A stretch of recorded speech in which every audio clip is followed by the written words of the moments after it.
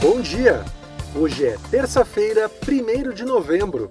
Eu sou Gustavo Petró e esse é o resumão do G1. Eu vou te contar algumas das notícias mais importantes deste começo de manhã. O presidente do Tribunal Superior Eleitoral, ministro Alexandre de Moraes, determinou que a Polícia Rodoviária Federal e a Polícia Militar tomem ações para liberar as estradas ocupadas ilegalmente por caminhoneiros. Moraes atendeu a um pedido da Confederação Nacional dos Transportes. Grupos de caminhoneiros bolsonaristas bloqueiam rodovias em pelo menos 23 estados e no Distrito Federal, em mais de 300 pontos pelo país. Os bloqueios acontecem principalmente nos estados das regiões Sul e Centro-Oeste. A OAB, Ordem dos Advogados do Brasil, diz que os bloqueios são inaceitáveis e ferem a Constituição e o Estado democrático no país. A OAB se manifestou hora depois de um posicionamento do Ministério Público Federal que deu um prazo até hoje para que a Polícia Rodoviária Federal explique o que vai fazer para o trânsito voltar ao normal nas rodovias. Em nota, a PRF disse ontem que já adotou providências para retomar a normalidade nas estradas. Disse também que acionou a Advocacia Geral da União para que as rodovias sejam liberadas por mandado judicial. Mas, também por nota, a AGU disse que as vias podem ser liberadas sem necessidade de uma decisão judicial. Por motivos de segurança, o trânsito da esplanada dos ministérios está interditado desde ontem. Edinho Silva, coordenador de comunicação da campanha de Lula, do PT, entrou em contato ontem com o ministro da Casa Civil, Ciro Nogueira, para tratar da transição de governo. Em nota, Edinho disse que fez a ligação a Ciro Nogueira a pedido do próprio ministro. Foi o primeiro contato entre a equipe do presidente eleito e o atual governo. Segundo o blog do Gerson Camarote, o vice-presidente eleito, Geraldo Alckmin, ligou para o atual vice-presidente, Hamilton Mourão, para tratar do mesmo assunto. Alckmin ligou para agradecer uma mensagem enviada a ele por Mourão. No texto, o vice-presidente se colocou à disposição de Alckmin para a transição e chegou até a convidar o vice de Lula a ir ao Palácio do Jaburu, residência oficial dos vices. Até o momento em que eu gravei este episódio, o presidente Jair Bolsonaro ainda não tinha se pronunciado sobre a derrota nas urnas.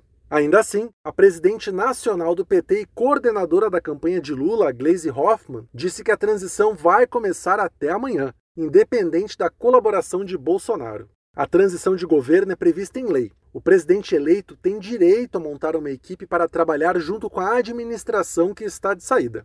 O intuito é acompanhar dados e projetos do governo e traçar estratégias para o início do mandato, a partir de 1º de janeiro. Se quiser entender melhor o processo de transição de governo, ouve o episódio de hoje do podcast O Assunto.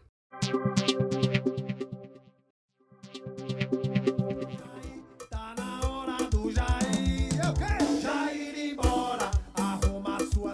na hora do Jair ir embora. Música de Juliano Madeirada e Thiago Doidão chegou ao primeiro lugar do Spotify no Brasil depois da vitória de Lula. É a primeira vez que uma música de campanha eleitoral lidera o ranking de músicas mais tocadas do aplicativo. A música tem uma letra contra Jair Bolsonaro e foi tocada quase 1,5 milhão de vezes, disparando da posição 40 do ranking para a primeira.